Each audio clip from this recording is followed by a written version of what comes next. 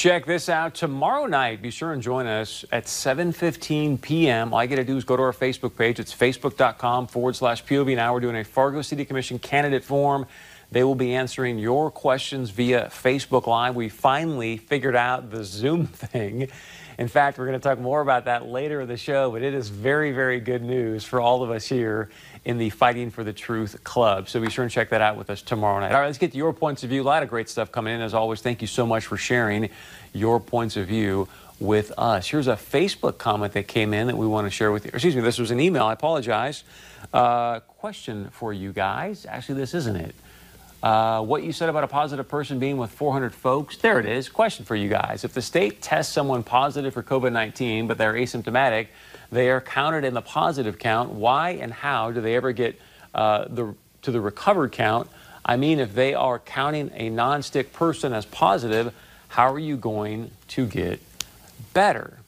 So we did reach out to the North Dakota Joint Information Center. They said an asymptomatic individual is considered recovered 10 days after test collection date. So hopefully that helps. All right, here's an email we got in as well. It says, hey, what you said about a positive person being with 400 folks and not one person contracted it is frankly dangerous. And depending on when they were in contact, possibly inaccurate. I happen to know how one person went to work and brought about 16 new positive cases, hospitalization, incubations, I'm assuming they mean, and one death. That is another scenario, which is reality. So just stop. So first off, our thoughts and prayers go out to the person that passed away with COVID complications, anyone else that has obviously been contracted with that.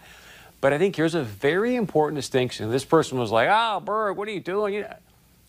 What I talked about last night was an actual medical study.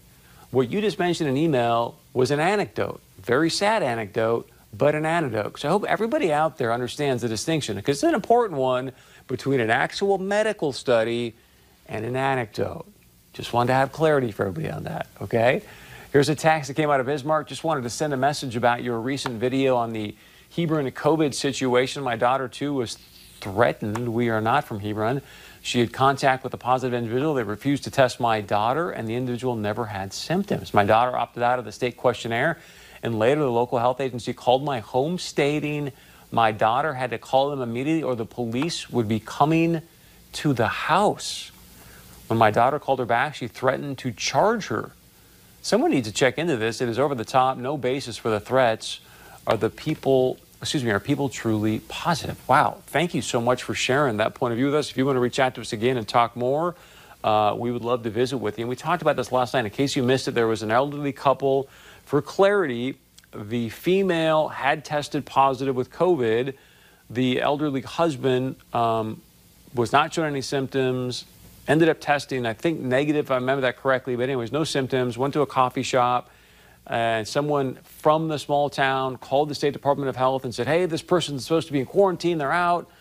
So basically, you know the appropriate nomenclature for what I want to say. And then they called back and said, hey, told this woman, if your husband gets out of the house, doesn't follow protocol, he will end up being charged and possibly going to jail for 30 days. If you missed the interview, be sure and check it out on our Facebook page, facebook.com/POV Now. All right, when we come back, some good news for people here in North Dakota, but also we're going to touch on the situation with George Floyd, the person that was killed by the Minneapolis police. Stay with us. We got much more coming up. Please share your point of view with us. You can email us, text us, leave us a voicemail. We'll be right back.